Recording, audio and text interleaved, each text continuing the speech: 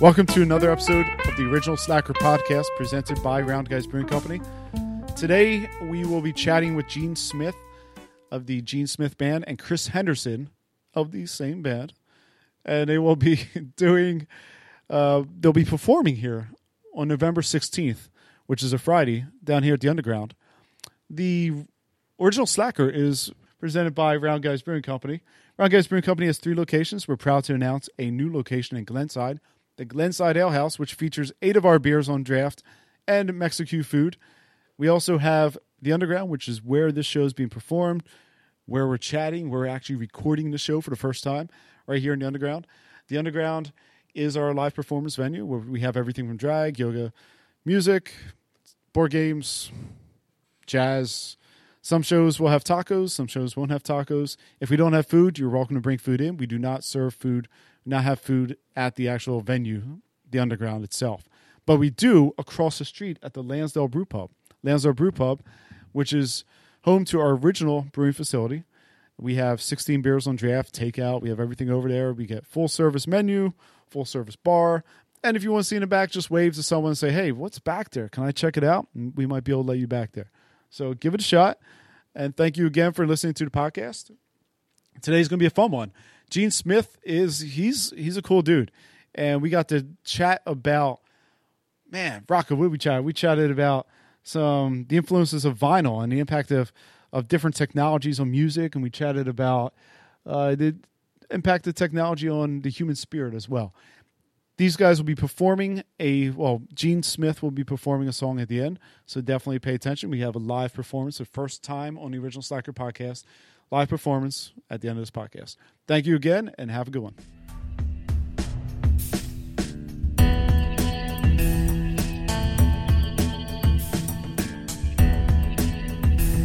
Gene, Chris, welcome to an episode of the Original Slacker podcast. This is our now it's a new segmented piece, the music mash ton. It used to be all music on the podcast, and now splitting it up. Groovy, man. Thanks for having us. We like this place. Like I said, we played here a couple of times, and we've had fun here. And the people here have been fantastic to us.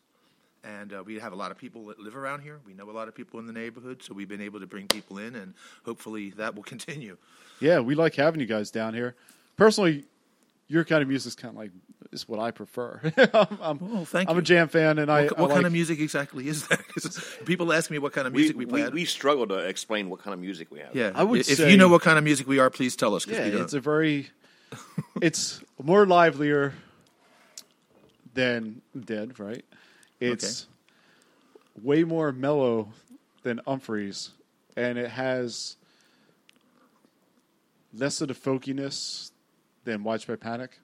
But somewhere there's a triangle that's formed, and you guys are in the middle. Wow, to be mentioned in the same breath as those people is an honor. Thank you. I think those are good comparables. I mean, the jam style is very laid back, right? Kind of. I mean, it can be. Yeah. When I was in Boris Garcia, sorry, that's a plugging of one of my old bands there. They're still out playing. They're great guys. Go see them.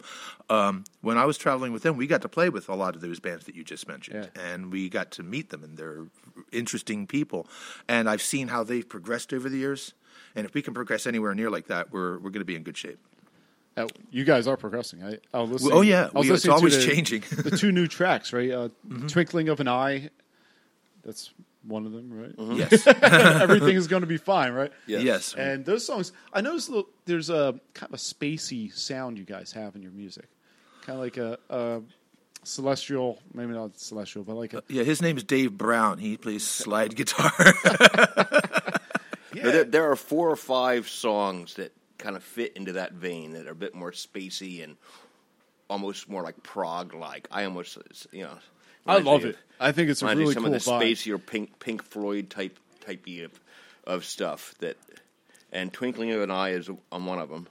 Yeah, that spacey vibe definitely defines a sound that the Gene Smith Band has. Well, thank you. That's I'll take that as a compliment. Where I don't know if that just happens organically or if it's years of abuse. No, seriously, too many drugs for too long a time. Well, the thing is, we're not young guys. We grew up in the '60s and the '70s, and that stuff, it all goes in, filters around, squirrels around your brain, comes back out again. So when people say, what are your influences? Like, man, every damn sound I've ever heard since I was awake, Mozart to Megadeth, the birds chirping in the woods, all of these things go in and make the music that comes out of us. So, the fact that it's gelling into something that people say, oh, has its own sound, I'll take that as a compliment. You guys did make the song Scooch, right? Yes. Which is about a cat? Or maybe the perception of the world from a cat's point of view. It's about a girl and a guy and a cat and a place and a time. It's a love song. Oh, okay. I got the cat part. I enjoyed the cat part. I totally missed out. Well, yeah, it's sort of from a cat's point of view. It's sort of from an overall point of view, a guy taking a look at the situation and appreciating how the girl is kind to animals and how the animals respond to the girl. And, from a cat's point of view, it's like, you rub our bellies, you put our dinners on the floor. What else could we ask for? Who doesn't like their belly rubbed? Who doesn't want dinner? Maybe a bowl of water. Never met anyone that didn't like their belly rubbed. So you guys met up. It was very organic, the growth of this band. Chris will tell this part of the story. He's really good at it. Very organic. So, Chris, you knew Gene for a while, right? Well, yeah, we were on first-name basis. We weren't good friends or anything, but I knew him from various bands he'd been in, Boris Garcia and Psychobilly and... the Turnips, a bunch of bands. And the Turnips, yeah. But I used to see him come out to shows, and I didn't even know he was a musician. And he would come out to shows, and, in between sets, we'd go out and have a cigarette and stand there talking, and, he was just one of these really good guys. And every time I turned around, he was there. It was like, wow, this guy's really a fan. And so we just got hitting it off and talking, and, You didn't think he was stalking you, right? No, I didn't even know he was a player. I didn't even know he was a musician. And somebody came up and said something along the lines like, oh, yeah, it's weird about Chris. I said, what do you mean? Well, Chris had some health issues and had to stop playing for a while. I think everybody knows that. I don't think it's a big secret.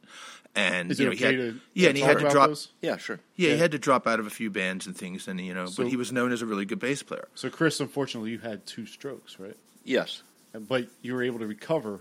Yeah, they didn't. There weren't any real physical deficits. It's more loss of muscle memory, and it was the biggest problem. Though, that's pretty important, right? Yeah. So when I found out he was a bass player, I said, well, let's get together and jam, just to have some fun. I figured, he was a fan of my tunes and everything. And he said he has his big house, come on down and party. So I just grabbed an acoustic guitar one day and went down and started playing. And just very organically, we didn't even mean to start a band. It just we started jamming. And next thing you know, it started sounding like something. We had other people come in and start playing along. And, Dexter Myers, his stepson, for lack of a better term, came down and started playing drums with us. And then one day he opened his mouth and started singing. I'm like, oh, my God, this kid's got, genuine pipes. So now we're trying to use him, get him singing more. And the whole thing just sort of grew. Next thing we knew, people were coming up and, we started going out and playing a couple little parties and stuff. And, some of my other great musician friends started jumping in on it. And it just started to sound like something. And now we've got... And I'm probably the one that really pushed us in the direction of becoming a band because I missed being in the environment of a band where you were tight and you were well rehearsed with the material. Mm-hmm. I mean, I really missed that, so I was the driving force behind. You kind of dragged me along, kicking and screaming a little bit. I was busy at the time, and I was doing starting a new job and playing in other bands and all this stuff. But when I had the idea in my head, that suddenly I could do all original music, all we were playing were my songs. We weren't doing any covers or anything. And when it finally came to me, I could actually do this. I never considered in my lifetime doing my own band thing. It just never even really... Finally, you were able to write your own full-fledged music. I remember that was the first time I spoke to Chris.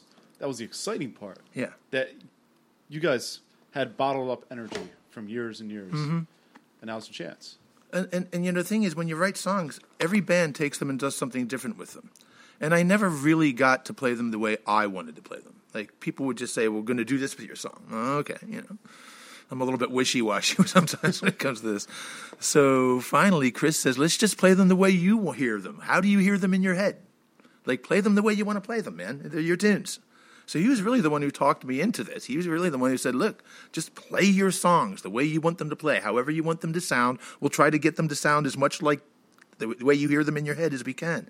And right now, I got to tell you, it's getting real close. I mean, some of these recordings we did, I listen back to it and I say, man, I wouldn't change much, if anything. What song would you say is really dead on?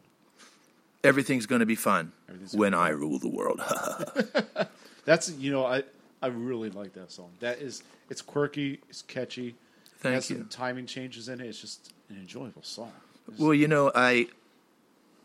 I have to say, in all honesty, I write simple songs. I write words that people can readily understand. What makes this band better is the fact that I happen to have some of the best musicians on the East Coast playing with me. You talk about guys like Dave Brown and Bud Burrows, Dan Messa, Chris. We got young talent in the band like Dexter, who's just phenomenal. You got guys like this around you, and they take the stuff and they run. Sometimes I feel like the quarterback. I just pitch the guy in the ball, and he runs 100 yards. Mm-hmm. And it's like, I did the easy part. These guys are doing the work. They're doing the heavy lifting. But it's gratifying to hear the final result. And, everyone walks up to me at the end of the night and shakes my hand and say, wow, great stuff. I really like your songs. Well, these guys are packing up the gear, and they just did it all, So they make me sound good. And I think they know I think they know that I appreciate it. I don't take it for granted. Yeah. Well, that's how good organizations, good partnerships run. Well, it's not easy to be an all original thing. It's sort of like, here's my heart on a plate, have a slice. Yeah. It's a lot easier to play cover tunes because they're cover tunes. You got the cover of not having to take responsibility for them. Mm-hmm. Some of my songs can be a little on the edgy side, a little political side. I've had people get offended. I've had death threats. Death threats. I had somebody threaten me one time because of one of my songs. What? There's a line in one of my songs about guns. And somebody once sent a message like, yeah, you better keep on talking and you'll find out what a bullet can do or something like that. It's some kind of sort of, I don't even remember the exact thing. But a couple people were a little upset over it. I told them, don't worry. People like that never follow through. It's just a coward speak. But, we're not afraid to stand up for what we believe. We try not to rub it in people's faces, but we do have our beliefs and our stances, and we're not afraid to say it.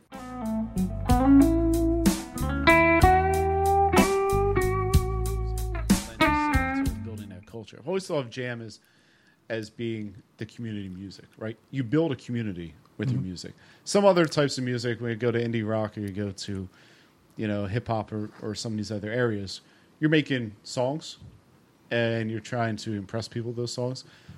But what you guys are doing is you're building a community. That's what you're doing. The people who are going to listen to your music are going to be there because they want to be part of this group. They want to enjoy it. I hope so. I hope that we're not being too divisive. I know in the current atmosphere, people are going to pick sides. And I try anyway to be a little bit broader minded than that. I have a lot of friends who think differently than I do. They're still my friends, and I'm not going to kick them out of my life or anything. But it's a tough atmosphere these days. It's a politically charged. There's a lot of tension in the air. So these days, I find myself trying to choose my words a little bit more carefully than I used to. Some of these songs I wrote a long time ago, and sadly, they mean more today than they did when I wrote them. Wow. They mean a lot more now. That's saying something, man, Gene. Well, it's good and it's bad. I mean, people say, yeah, it's a great song, but it's a reflection of what's really going on in the world, and sometimes that's not so good. Do you think the world has ebbed and flowed since you were a kid? Oh, absolutely. What do you see the current state versus, say, 30 years ago? Have things changed that much? Yes, and you know what? Why? Because of education and knowledge, the internet. When we were kids, we believed what people told us. If we really wanted to know, we'd have to go to the library and look it up in books. These days, somebody tells you something, you don't believe a word anybody says, you pick up your phone and you find out if it's true. And it's instant. It's there in 30 seconds. So people don't get away with the bull they used to get away with before. Everything's called into question. Everything's scrutinized. 10-year-old kids right now have more knowledge about the political scene and how things run in the world, the good, the bad, and the ugly, than I had any clue of until I was 30. Right. I mean, when I was 10 years old, I was busy riding my bicycles and catching frogs and stuff. These kids are sitting at home watching guys get beheaded on the internet. And this stuff going into these kids' brains at this age can't be a good thing for our society. It just can't. We wonder why there's so much tragedy in the world. Well, it's because that's what they're being fed. That's what goes in. What goes in comes out. I think there's also a flip side where back when we were kids and young adults, people who were out there and were different and were on fringes with their views, they knew it. Mm-hmm. Okay? Whether it was for good or bad, they knew that they were different. And now you can, no matter how different you are, you can find a community of like-minded individuals. So whether for good or bad, whether you're a neo-Nazi or whether you're into little kitty cats, right? You're going to find a community of people who feel just like you, and so that can make you feel normal, whether it's the normalization whether you're an alt-right or whether you like animated animal porn, whether you're a furry, right? You're going to find people that, wow, this isn't different. Would you say I'm of the generation that I have up until I was 12, had no internet. So I remember what it was like before, and I remember, obviously, I know what it was like after. And I look back a lot of times, questioning myself, being like, why did I not do anything? What was I doing for the first 12, 13 years of my life? 14 years. What was I doing? Why was I not that productive compared to, my friends' kids or whatnot, where they're at in their stage of life? And then I go back because I didn't have YouTube there. I couldn't learn anything I wanted to learn when I was 8. I couldn't sit there and be like, well, I got all this time. I want to learn how to do something stupid a kid will want to do. But like the learning now, you probably have how big is this band on average? Because I know you guys have players that come in and out. Well, that's another great question. It depends on who shows up. The Gene Smith Band, I would describe as usually 5 to 8 pieces. Yeah, Chris, myself, and Dan Messa, the drummer. Mm-hmm. Dexter is there 90% of the time. And then, Bud shows up when he can. Dave shows up when he can. Luke Cleary of Luke and the Ego, a young guitar player, brilliant young player and singer in his own right, writes great songs and everything, has been playing a lot of guitar with us lately. And that's been a lot of fun because he's got a different style. He's a little more crunchy rock and roll. Yeah. He brings a lot more of an edge to it. And he's awesome. And really, Mark Berkowitz on the harmonica, Ken Yalancy on the horns. People just show up and sit in with us. I never know who the band's going to be. You don't know before that night. You don't know. Well, I mean, guys will tell me I can make this show. It's like sometimes I know, okay, we're going to have these guys for this show. Google Calendar is your friend. Yeah, exactly. But sometimes, like Bud can't make. We have a show later this afternoon that Bud can't make. He's playing with Box of Rain out in Pittsburgh today. He plays in a dead band, and Dave Brown isn't going to be here either, is he? Or is he? I don't think so. Yeah, he just bought a house. He got things to do. So Luke's going to come out and play. We got other people sitting in with us. So like I said, we have the core band and then whoever can make it. Mm-hmm. But when we have the full band, when we have all of those guys on stage, it's an orchestra, and it works really well. What I was thinking about is, do you notice a skill difference between some of the younger players you have than when you were at that age? Oh, absolutely. There are... I take a look at a guy like Dexter, for example. Dexter's, 29, 30 years old now? He's 27. 27, yeah. Dexter's 27 years old. And vocally, he sounds like I did when I was 27 years old. We have kind of similar voices that way. He's a much stronger voice than me. I'm old now, so it's getting a little thin. But it's weird how your voices sound alike. But he plays piano. Dexter started to sing the lead vocal on more and more of our songs. And there have been times where I thought Dexter was going to sing this song, and because it sounds just like Gene. They have very similar timbre. But I do see some of these young players, and they're unbelievably advanced for 25, 27-year-olds. Maybe it's because they've had more time to work with it. Maybe they just have more talent. Well, I think you guys talking about the internet age, that talent. Yeah. So it goes both ways. You got some terrible, disgusting things, but then you also, I think, on a positive side, you're able to start off so young with learning skills that you would have needed to take a program for or go through college for.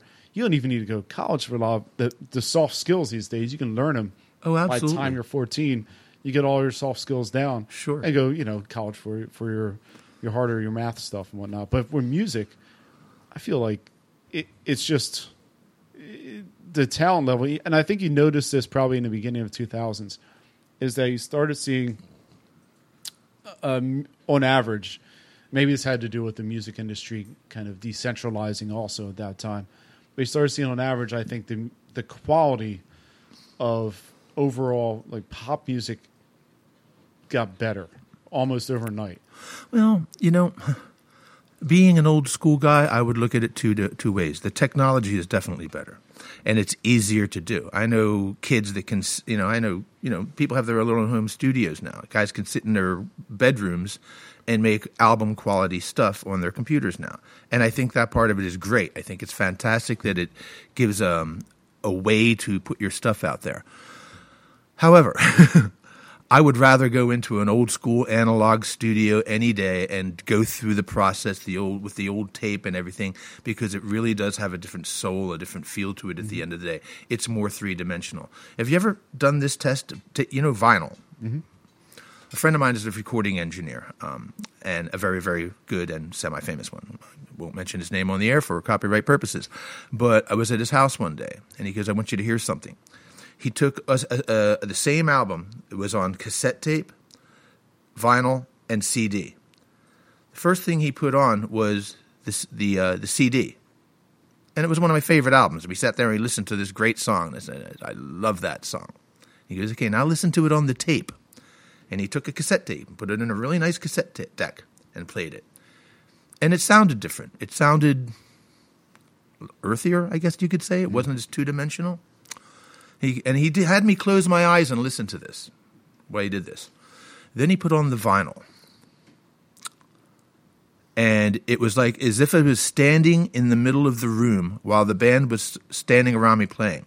The drummer was behind me. The guitar player was to my left. The keyboards were to the right. The singer was right in front of me singing right to my face. And that's exactly how it felt. It was so three-dimensional. It almost like went through you. There's no comparison. There's just no comparison to the way they used to record things and the new technology as far as depth. It sounds good, but it's just not the same thing. And that was an original vinyl. What's that? That's an original vinyl. It wasn't yes. every... No. This was an original vinyl record. This wasn't a special directed disc recording. No. This was, it was. I can tell you, I don't think there's any infringement on this. Yeah. It was Peter Gabriel's "So" album. Okay. Yeah. And that came out right at a time when all three of those formats were still available. You could still buy it on vinyl. You could get it on CD, and they still sold it on cassette. So he had all three of them, and it was three totally different experiences when you close your eyes. Wow.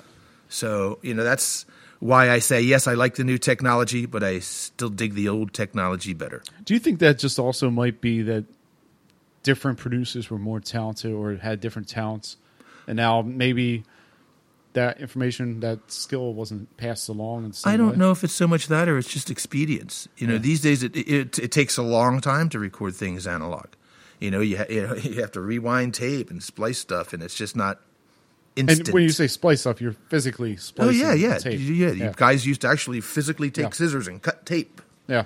2-inch analog recording tape. I think it's partial skill, partially this different skills, because you don't need to learn these skills. Right. Mm-hmm. And partially the actual physical work. Yeah, it's just like people are losing those skills because they don't use them anymore. Very few guys record analog. What Gene was talking about on vinyl, you need to have a great turntable with, more importantly, a top-notch cartridge that costs several $100s. Yeah, this guy had the technology to prove his point to me, and he did in no uncertain terms. There was just really no. The importance is in the transducers, where any sound changes medium.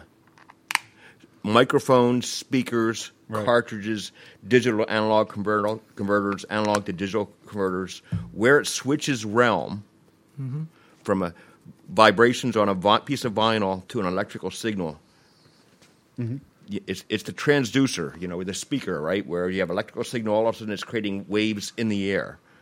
When it changes medium, that's where you put your money. I always used to. People would ask me back when people used to buy hi-fi systems, and that was a big deal. Where do you put your money? You always put your money in the speakers and the cartridge. Right. The transducers where it changes medium. Okay. Yeah. Yeah. And there's a reason why so many of these bands are re-releasing their stuff on vinyl. There's a reason why vinyl is making a huge comeback, and it is. There's no doubt about it. I mean, vinyl is coming back, and it's because it just frickin' sounds better. Sorry, but it does. There it is. I gotta say, I stopped buying music in the end of the 90s. And, I mean, I have a million CDs, right? Mm-hmm. Which, I grew up with CDs.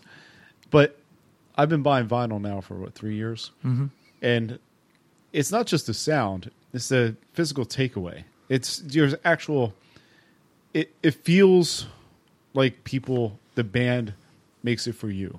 Yeah. It doesn't feel like it's just thrown out there or maybe mass-produced. It feels the texture, even the texture of the packaging. Yes, beyond the technology of the music, you can't take the stuff out of the CD and pour over it the way you do with like an album cover. Yeah, who didn't used to love the album covers, the pictures and everything, the posters, Pink Floyd, the whole concept of an album, that's no more. Putting together an album as a piece, as a collection that progresses from the opening song to the close. There is not. People are into songs now instead of... Chris, that's so right. But when I got back into vinyl, when I started listening to vinyl, I started listening to whole albums. Yeah.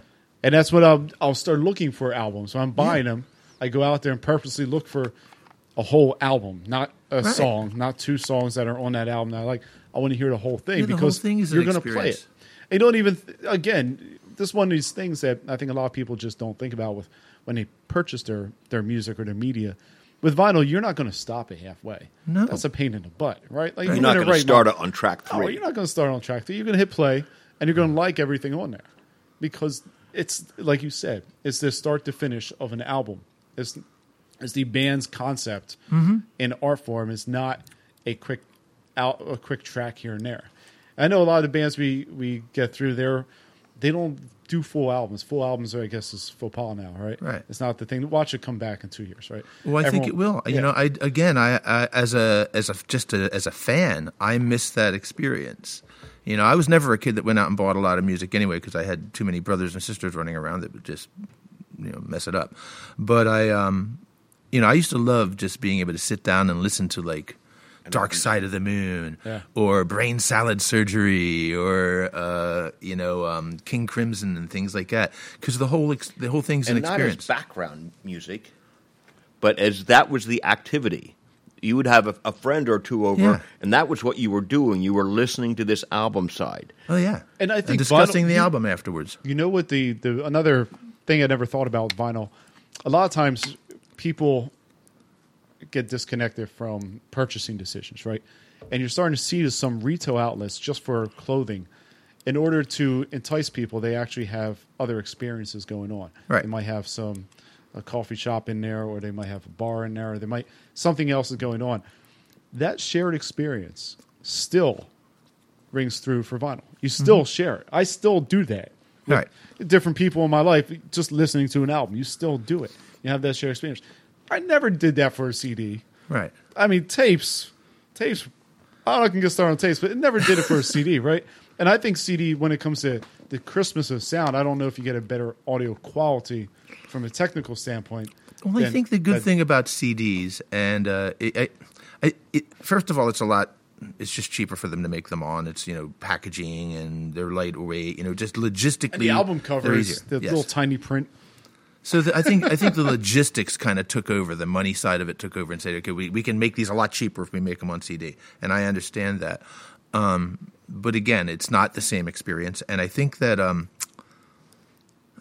sadly, that's just one of those cultural things that I think will kind of get lost a little bit. I don't think that that'll ever fully come back.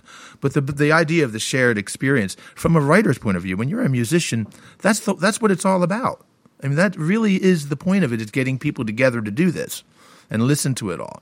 So one song at a time usually doesn't cut it. I mean, it's, you don't go through all the trouble to play one tune. Right. And people don't come to a bar to hear one song. They want the whole package. So I think they want Freebird. Yeah, you don't. Well, sometimes. Although I can tell you, it's been a long time since anybody yelled that at one of my shows. Thank God. And when I was a kid growing up, I played in a lot of cover bands, and I will raise my hand and tell you that I've probably played that song more times than I'd like to admit. But it was actually a fun song to sing. Yeah. When you're a singer and you're up there and there's a whole bar full of packed people singing along with you, that's a blast. Yeah. You feel like a rock star when you're 17, But, after about 10 times, it's like... And that's the great thing about playing your original songs is that, every time out there, it's still fun to sing it, because that this is not something they've already heard before, What do you feel are the challenges, the differences between being a cover act and doing your solo, your own original music? I think it's, getting regular bookings. Yeah, there you go. Okay, I mean, it's venues that have all original music bands are not nowhere near as many venues as, it's a bar. We're gonna hire a cover band for Fridays and Saturdays. Yeah. So getting bookings on the guy gets most of our shows. It is a tough row to hoe. And from an artistic point of view, it takes a long time for people. Like, we're at the point now where people come out and they sing along. A lot of our people that come out a lot know every word to every song. They'll come up and talk to me about it. But most people that just go out on a Friday night to have a couple drinks with their friends, they want to hear stuff they already know. I understand that completely. So that's from an artistic challenge. But what Chris was just saying from a logistical challenge, we perfectly well understand that, most of the places that hire us are selling beer. That's basically what they do. This is what the Underground does, and we love them because they'll bring original music in anyway. They could probably bring in cover bands and pack the joint every night. But they are trying to do something better than that. They are trying to create an artistic culture in a town that desperately needs it. They're trying to stand out from the crowd. They don't want to be just another bar. And I can tell you something from a business point of view that I've noticed. Some people are just about the bottom line. Some people are about the experience. They care about the people who come in and out and everything. You're going to get a nicer crowd. You're going to get a more educated crowd. You're going to get a much more well-behaved crowd when you have art as opposed to noise. Right. If you want 20-year-olds in here breaking glasses and, getting rowdy and things like that, that's fine. But if you want an older crowd that's going to be nicer to your people, maybe better tippers, things like that, then you go the artistic route. And I applaud them. My hat's off to places like the Underground for choosing that path. They're not just about the money. They're about the experience. They're about the art. They're about the food. They're about the beer. And there used to be a lot of places. I mean, I lived in California in the late 80s for a while. I moved back to the Philadelphia area in 1992.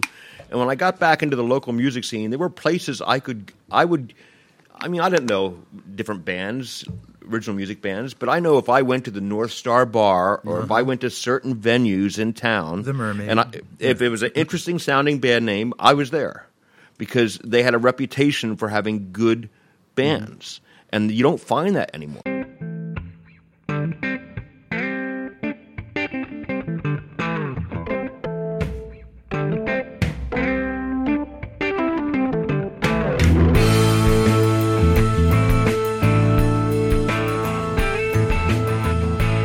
This is going to sound a little bit odd, but I've been hanging around Lansdale, off and on for 40 years. A lot of my friends come from this neighborhood. There was a time when this town was kind of run down. It was in, a service kind of community, and they weren't doing so well. This town has come back. There's a lot of art and music in this town now. There's a lot of nice restaurants. Lansdale is sort of like some of the other smaller towns around here that have really enjoyed almost a renaissance. And it's just because of the young people that are moving in out of necessity. There's need now. These people want good food. They want good music. They don't want to have to drive to Philadelphia or, New Hope or anything, or Doylestown to enjoy these things. And so some of these entrepreneurs that are moving in and opening places like this, I think are going to do very well because there's a need for it. There's a younger crowd in this town now that really wants it. So I think you're going to do well. I think business-wise, it's a good location now. When we started 2012, it was just us and Molly McGuire's that were really holding the town down. And now, Stove and Tap, you got Well Crafted Brewery, who just opened up in town. You have a slew of new tasty restaurants here. Mm-hmm. And I've noticed. It's really starting to come through. Upstairs, Backyard Beans, great coffee. Yep, very good little coffee shop. roaster here in Lansdale. So yeah, it has changed. You're right about that.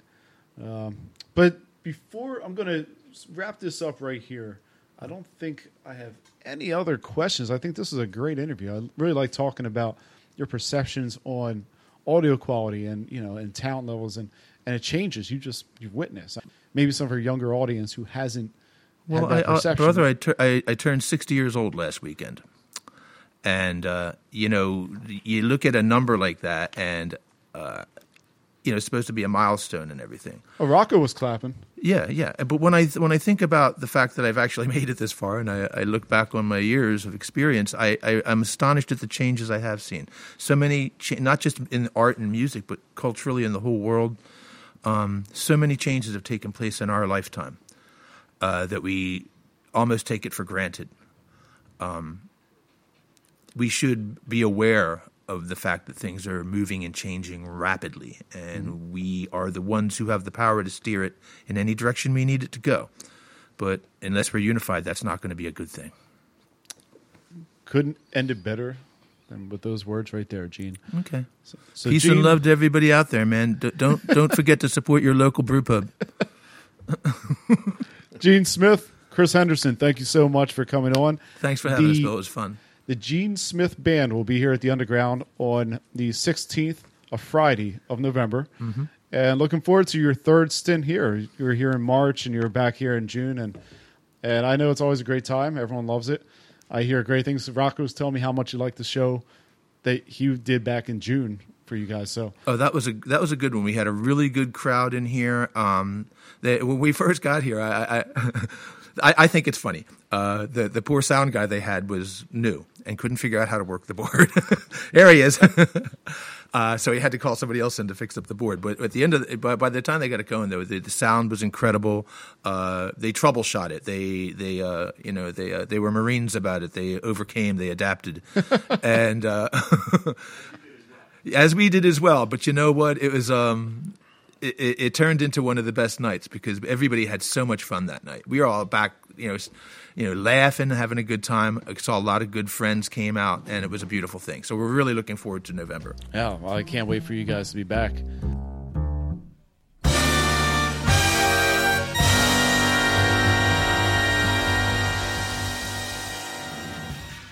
Well, there you have it. The Gene Smith Band was in the house at the Underground.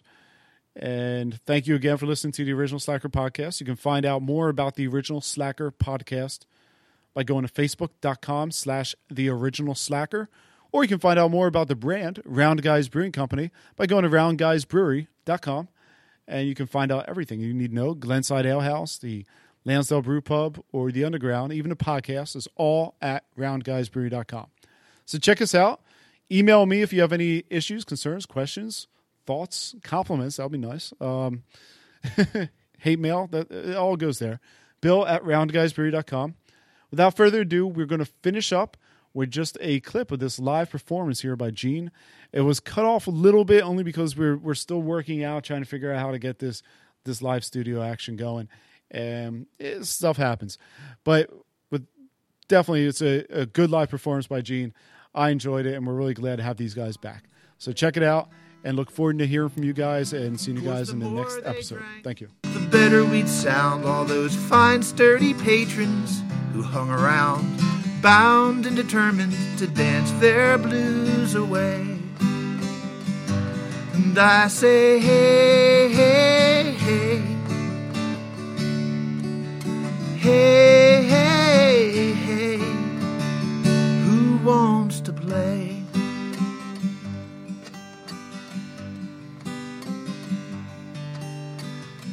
B.B. King checked out the other day.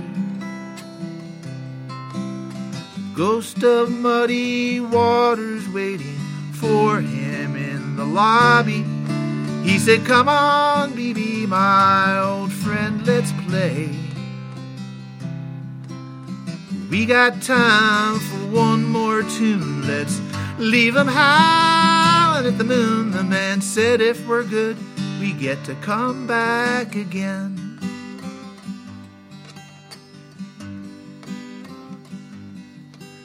Now old Gene Shea is still on the radio. voice of Woody Guthrie crackle out into the alley where there's an old man leaning on a cane. Who knows? He says, I was there in 64. They just don't make 'em like that no more. And it sure feels good to hear that song again. And I say, hey, hey, hey. Hey, hey, hey. Who wants to play?